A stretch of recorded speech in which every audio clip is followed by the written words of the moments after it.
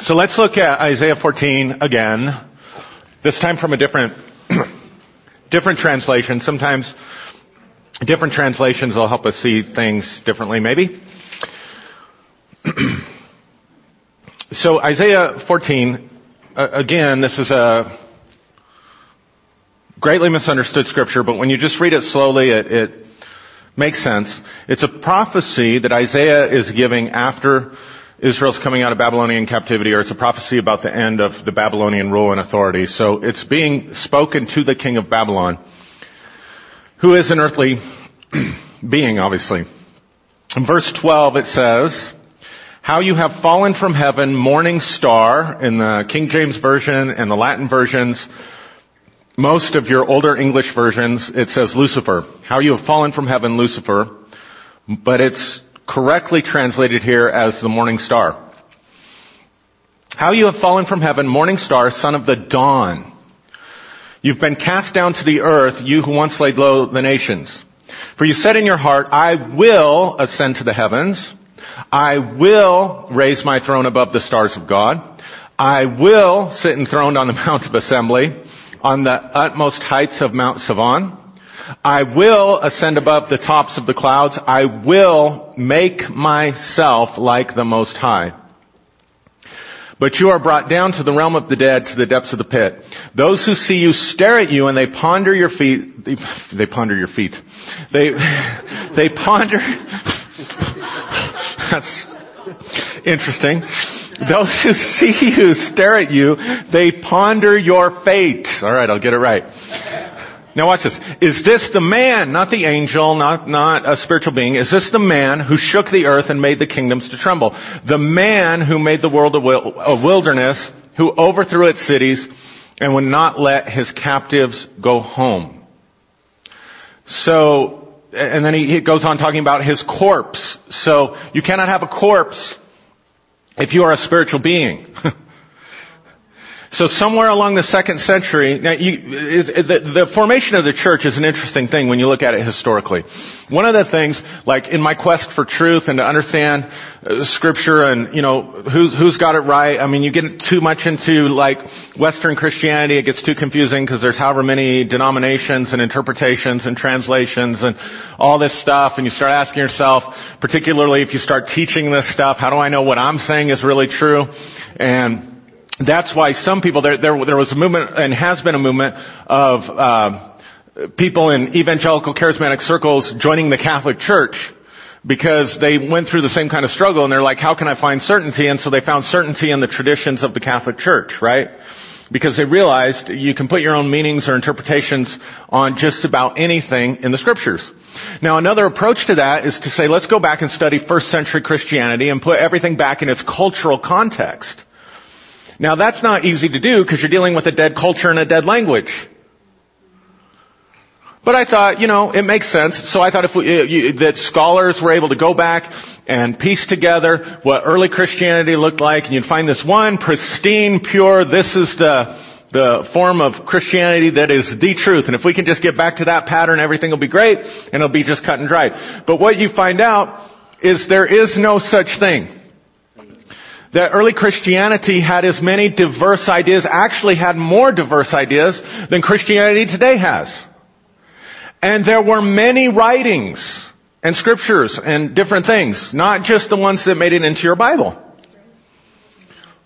Now, people erroneously believe, because I see it on Facebook all the time, that when the church met at the Council of Nicaea, they put together the scriptures. That is completely false. They put together the Nicene Creed. But that happened in the 4th century. And your Bible as a list of scriptures was not put together to say these are the authoritative scriptures. These are the ones that are the most authentic and the most true and the ones that we will use to guide us. That was not done until 392. So if Christ lived in the 1st century, died in 33 AD or 27 AD or wherever you want to date it, then we're talking about almost 400 years of incubation before they finally said, these books are it. And you have to understand that when they said these books are it, they ordered, that institution ordered, they said these are the ones we're going to follow, and then they ordered that every other book that was contrary to that be hunted down, burned, and destroyed. Now that ought to tell you something right there. And when we talk about the church fathers, please understand, the ones that are legitimized as church fathers are the ones that are legitimized by the Catholic Church. They are not the only ones who were writing about Christianity in the first few centuries. And so what you discover, if you really dig in, is that there were two, eventually in that 400-year time period of incubation, there were two competing streams. One stream that came to be vilified as Gnostics was a stream of Christianity that interpreted the person of Christ completely differently. And what they would say is that Christ was the light bringer to bring you out of darkness, not so that you could conform to a group consensus, to a doctrine, or to a form of worship, but that Christ discovered His authentic, true self that was one with the Father, that was one with God, and was able to actualize that in His life. And therefore set forth a way, a truth, and a life that could cause you to also actualize your own light and divine nature. They were opposed to group consensus and authorities and these kinds of things, and they were telling people to look within, basically find their authentic, genuine self, and give it full expression. The other group went so far, these church fathers that are ordained by the Catholic Church, in the early centuries, were saying basically that your bishop, the leader of your congregation or your church, was as God in the midst of the congregation. That to do anything without the consent of the bishop was to sin against God. And so you have this current of submission that says don't think for yourself because you don't have the truth. We have the truth. Don't look within for light. Look to the institutionalized church for light. Don't look to your own heart for guidance. And so to dismantle that in the 4th century, 300 years after the time of Christ, one of the church fathers that gets the seal of approval from the Catholic Church is St. Augustine, who developed this idea that you're born completely corrupt. You can't trust anything about yourself. You cannot trust your body. It's sinful. You cannot trust your sex drive, for sure. That's horrible. You cannot trust your emotions, your feelings, any of that stuff. You're completely corrupt and in need of God's grace to save you. And salvation comes from without. Salvation comes from a Savior outside yourself who takes away your sins, and through participation in the church through the rite of baptism and the rite of communion. Are you breathing? So what's taught is this submission to authority. Now some of us had that really beat into us in charismatic, Christian circles, whatever. Those of you that don't come out of that, I apologize. I'm still helping my brethren. I hope you can understand. So the pathway to spiritual growth, then, from the church paradigm, is through submission. The pathway to salvation is to give up your own mind in favor of the mind of the church. You have to believe like us to belong to us. You have to believe like us to get into heaven. Right? But I want to suggest to you this does not reflect at all the person or mission of Jesus. And that we can, if we understand that this passage in Isaiah is not a reference to a rebellion in heaven. Because see, that came about the 2nd century. But think about the strategy here. What was so horrible about this passage that they chose this passage to put some kind of esoteric secret meaning on? Because the plain reading of the text is simple. Isaiah is prophesying to the king of Babylon. He's using poetic language, which the prophets do almost everywhere in the scripture, to talk about his fall. And he's using Venus, the planet Venus, which is the morning star, which is what Lucifer means, which is what the Hebrew word there means, which is what the Greek word there means. He's using an astrological principle to talk about the fall of the king of Babylon and the kingdom of Babylon. So why would the church come in that wants to suppress you so that you cannot find your light within? Why would they come in and pick this text to specifically subvert it so that instead of it becoming an archetype of liberation and freedom and light bringing and the morning, it now becomes an archetype of evil and rebellion and of a fall? And I would suggest to you it's the I will statements.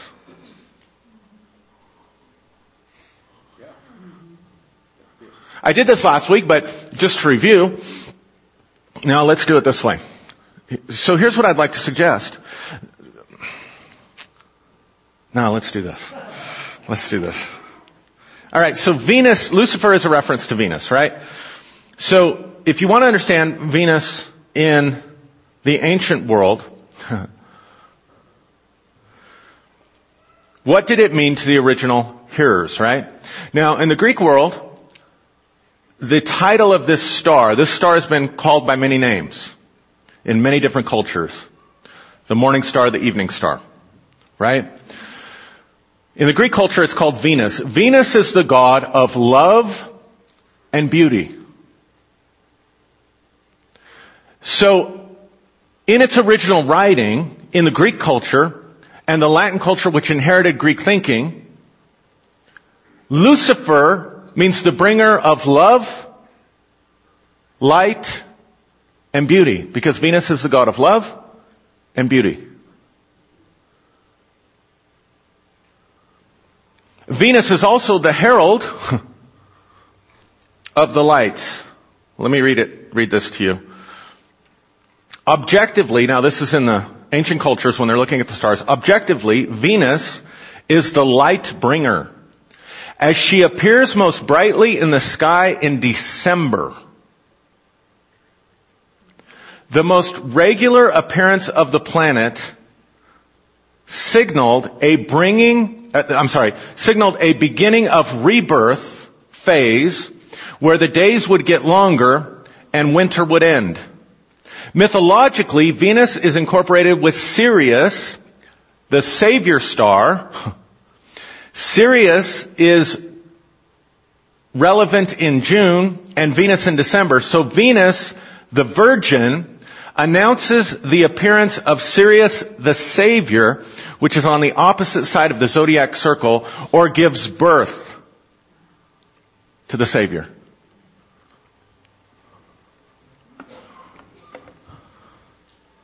Just let that sink in for a minute.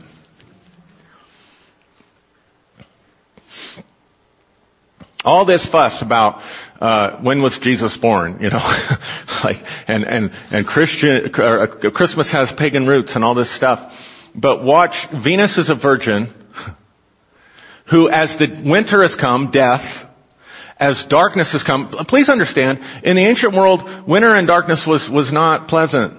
Darkness was a dangerous time. You didn't have street lamps and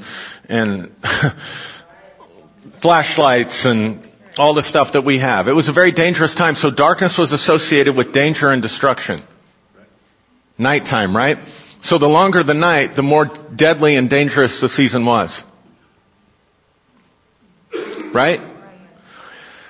So December would be the darkest days, or it would be considered the death of the sun. But Venus would be there heralding the end of darkness, the end of the rule of night, and the beginning of the rebirth of the sun And when connected with Sirius, the Virgin is giving birth to the Savior. Because the nights will stop in December, getting longer, and the days shorter. And the nights will begin to get shorter, and the days will begin to get longer. So therefore, Venus, the goddess of love and beauty, is the virgin who gives birth to the Savior, and is the light bringer, declaring that the light is going to triumph over the darkness, and that spring, the time of rebirth and new life, is on the horizon. So that from an ancient perspective, the sun died on December 21st, was buried for 3 days, and rose again on the 25th. It's true. And during that time, from an ancient perspective, it passed through a constellation that the ancients referred to as the Southern Cross. So from a strictly astrological perspective, the light, the sun, died on the cross December 21st, was 3 days in the grave, and rose from the dead on December 25th.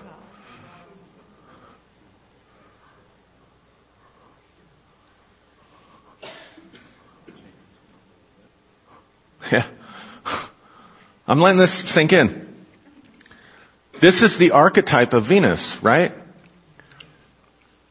But also, if you look in Isaiah 14, Venus, Lucifer, is the archetype of the cry of the heart to bring forth the light that is within by being able to manifest what you will, and the ability to make yourself like God. The stripping away of everything that prevents you from actualizing your own godlike nature and being, which is your true light. And Jesus fulfills not the role, especially in the Gospel of John, we'll look at it in a minute, Jesus fulfills the role of the adversary. The one who throws off the oppression and slavery of that which represents a God who wants to enslave and control you. Who wants you to give up your I will. Who wants you to give up your freedom. Who wants you to conform to a certain pattern that is even contrary to your own nature and your own authentic self. So that ultimately at times all of us are given the choice between having integrity and wholeness that comes from within our highest self, our purest self, and our most authentic self, our light from within, if you will, or to shave that off so that we can gain the social acceptance by group conformity. And that, my friends, is darkness.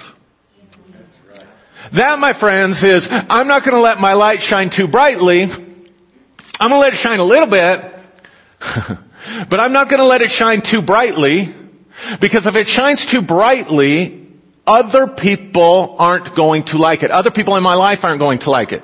The church isn't going to like it. My friends aren't going to like it. My family's not going to like it. Whatever the case may be. So I live in winter. I have a little bit of light that I let shine, and I keep a lot of me in the dark.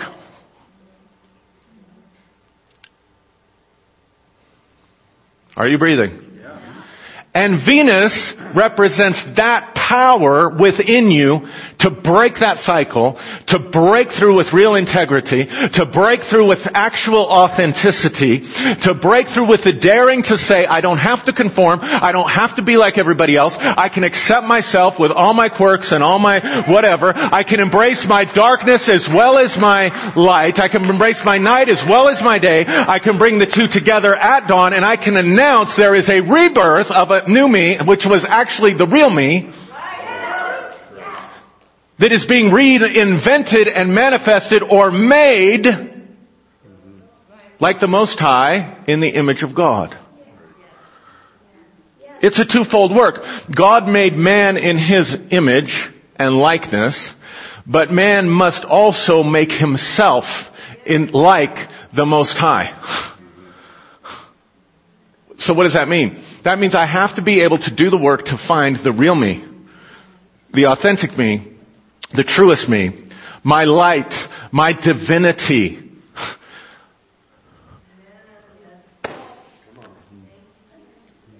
And be able to throw off whatever it is that hinders the full radiance of that light from within.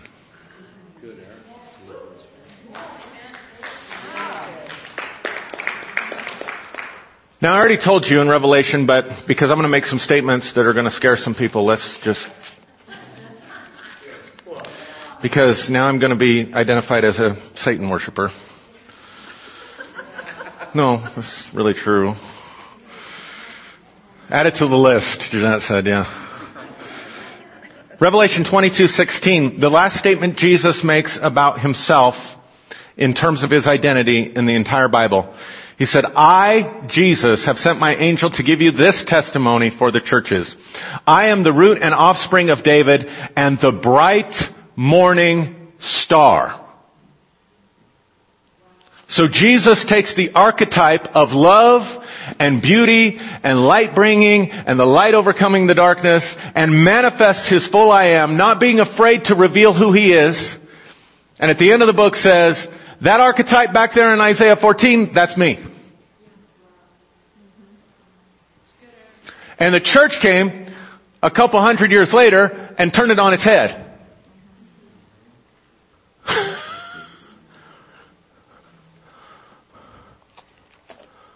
Now let's look at a couple things in John.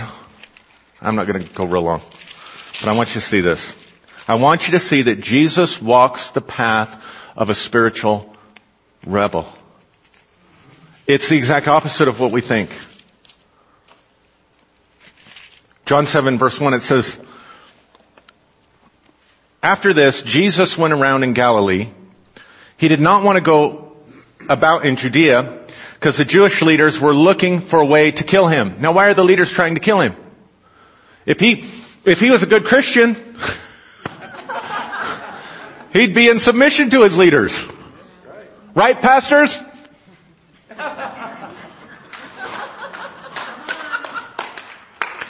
Watch this. But when the Jewish festival of tabernacles was near, Jesus' brothers said to him, leave Galilee and go to Judea so that your disciples there may see the works you do. No one who wants to become a public figure acts in secret.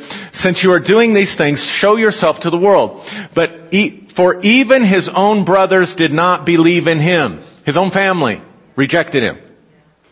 He's getting pressure from his family to follow the traditions and to follow the scriptures, because based on the scriptures, in obedience to God, a Jewish man had to go at the time of the festival to Jerusalem. He's refusing to go. And look what he says. Therefore Jesus told them, my time is not yet here. For you, any time will do. The world cannot hate you, but it hates me because I testify that its works are evil. You go up to the festival. I am not going up to the festival because my time has not yet fully come. Whoa, wait a minute. Wait a minute. You don't have that right, Jesus. You don't have the right to pick your time. The culture said now's the time to go up to the festival. The flow of the culture is this is what you do. So how did Jesus know that his time had not yet come? It had to be an intuitive thing. He had to actually honor the voice of his own heart as the voice of the Father and trust that and go with what he said is my time. It may be everybody else's time, but it's not my time. Everybody else may be going up, but I'm not going up. Everybody else may be conforming to this pattern of obedience, but I'm not conforming to this pattern of obedience because I am following the course of my own star. Oh. I am a star in the sky, and I am following my own path and my own course. And all the other stars may go a certain direction, but I am going to stay true to what is within me, and I'm going to follow that. So your time is any time, because it's a collective consciousness. My time is unique and individual, and I'm choosing to honor my time rather than the corporate time. So he's rebelling against the scriptures, against authority, against his family, and against the religious institution. He's rebelling against his own Jewish nationality. It's no wonder they killed him. Come over a couple of chapters. I mean, this is all over in the book of John. I'm just showing you a couple, but come over to chapter 10. Verse 19. And the Jews, God's chosen people, right? At least that's what they thought. Verse 19, and the Jews who heard these words were again divided. Many of them said, he is demon-possessed and raving mad. Why listen to him?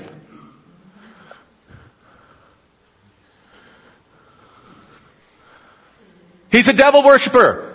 Another place they said he's serving Beelzebub, the god of the Lord of the Flies, which was a Jewish mocking of a pagan god.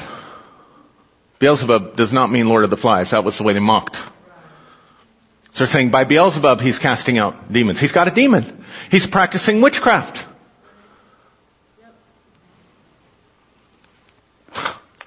Then you come to John 10.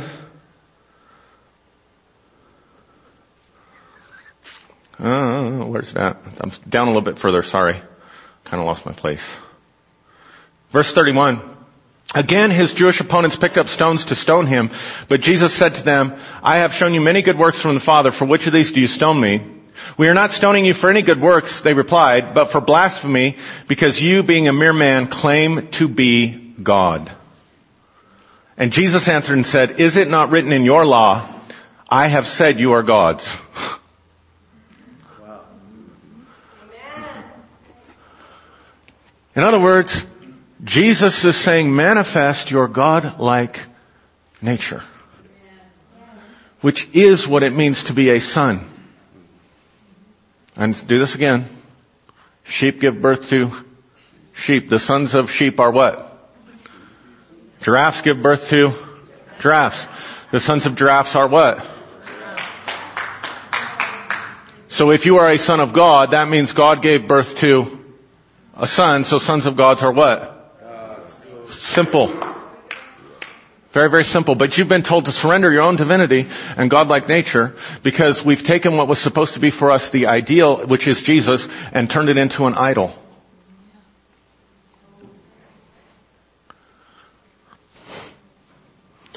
All right. It goes over. It's going over better than the first time I said it.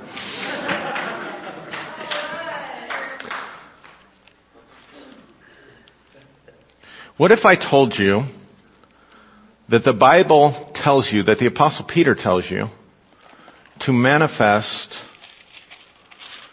your own Luciferian nature? What if I told you that actually in the Latin translation, there is a verse of Scripture that tells you that Lucifer needs to rise in your heart?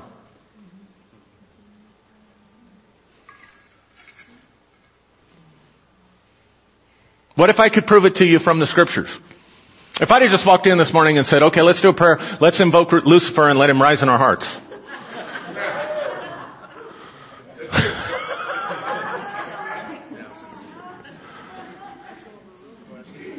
And none of you would know I'm being completely biblical and in line with Peter the Apostle when I say that. We defend a book that most of us have never thoroughly read. We claim loyalty to a book and don't even know what's in it. And we demand other people follow our interpretation of the book when we're totally ignorant about it as a general rule as a Christian society.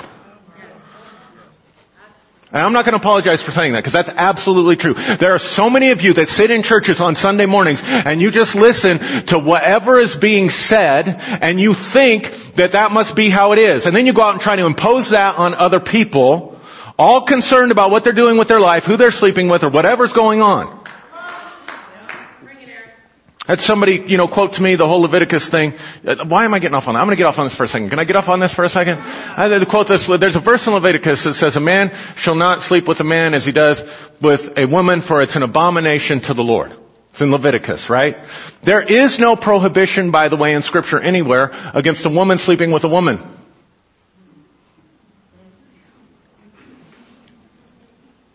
I'm just going to let that sink in.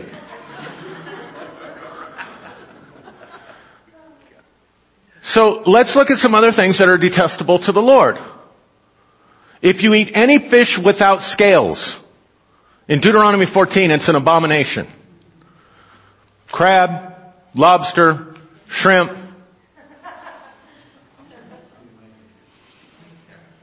clams, oysters, whatever. It's detestable. If you eat anything from a pig, pork roast, pork loin, bacon. What else comes from a pig? Ham. All you guys go Christmas dinner and have ham for Christmas dinner. You're detestable to the Lord. You start your day eating bacon. My God. In the New Testament, it's a sin to eat rare meat. So, here's my point. How come nobody's out crusading against people's food orientation? Right. I mean, if you want to be consistent, and you're going to blast people for their sexual orientation, then let's go the whole way. Otherwise, don't accuse me of picking and choosing scriptures, because you're doing it worse than me. Here's something else that's an abomination to the Lord. Cotton polyester. Because thou shalt not blend your fabrics. That's the truth. Did you know cheeseburgers are not kosher? Because you're blending your dairy and your meat. Jewish people won't do that who follow the law. Which means every time you eat a cheeseburger, you're sinning. Every time you eat pepperoni pizza, you're sinning. Every time you have a ham and cheese, you're sinning. Really sinning, because it's ham and cheese.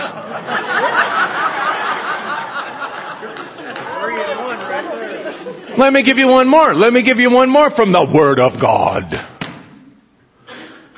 If you don't live in Pueblo West, and you came to church here from Pueblo or Canyon City or wherever you came from, you need to repent right now and go home. Don't come back. I mean, this is Bible preaching, saints. Churchgoer that just is... Stop being a sheep. This is Bible preaching right here. Why? Because you were forbidden to go to another town on the Sabbath. And all y'all trying to keep the feasts, because the Bible says, we got to keep the feasts, and you're trying to go back and become Jewish and keep the Jewish feasts. The Bible says you have to do that in Jerusalem. So having a little Passover Seder at your church and in your house counts for nothing. It's still disobedient to the written Word of God. Oh, but I believe it. It governs my conduct. I believe it from Genesis to Revelation. Well, let's be consistent then. How in the world did I get off on that? Where was I going? Lucifer rising in your heart. So see, if I'd come in and said, we need to pray that Lucifer will rise in our heart. Oh my God. If you didn't walk out, I would have no respect for you. If I just opened it like that. 3 weeks ago or whatever. Right? It's in your Bible. 2 Peter chapter 1.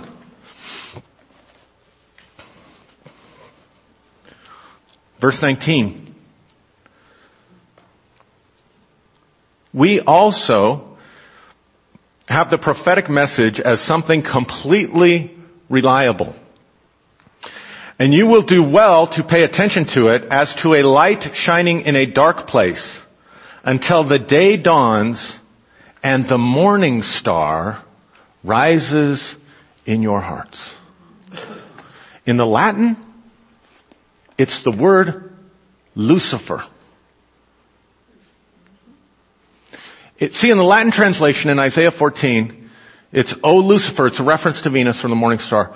O morning star or light bringer, how you are fallen from heaven. And for whatever reason, when old King Jimmy was putting together the English translation, they left Lucifer in the Latin in that verse pretty much the only place it doesn't get translated into English from the Latin. But my God, we better make sure we translate it in the New Testament to morning star, because we don't want people thinking that Lucifer should rise in their heart. But in the original Latin translation of the Bible, it's Lucifer. Because it's the same reference to Venus.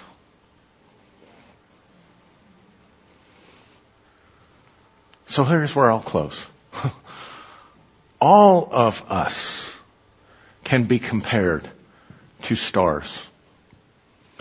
All of us were born with the light that lights every man who comes into the world, according to the Gospel of John, chapter 1. And every star has a course that it must run. And it intuitively knows that course. How can salmon, look at creation, see how much sense this makes. How can a homing pigeon be let go and intuitively know the course it must take to fly home? How can salmon intuitively know to swim upstream at the appointed time? How can the penguins, did you ever see that movie about the penguins? How can the penguins go off and leave their loved one, go hundreds of miles offshore, months later come back and find exactly the one that is theirs? Because they all kind of look the same. Just saying.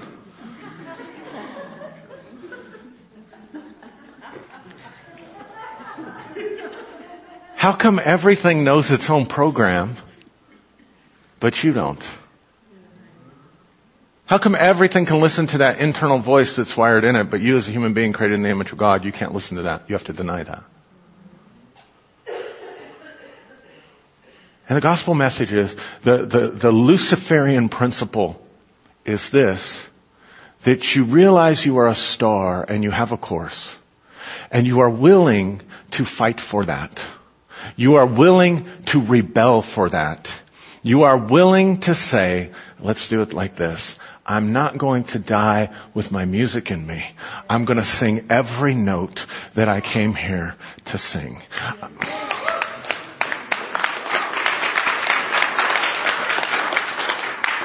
And the light of Lucifer wants to rise in your heart. There you go. There's a soundbite for you.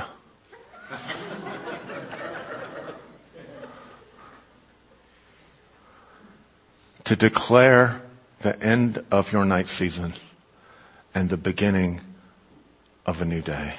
Amen. To declare the end of your winter season and the beginning of your springtime, of a time of new life and manifestation and abundance and growth and beauty and love and light. Amen. Thank you. That's worth a hallelujah, right? Close your eyes for a second. Just let the power and the presence of the Holy Spirit right now just saturate you for just a moment. Just let your entire being right now at this moment be saturated with the energy of divine light and love and beauty.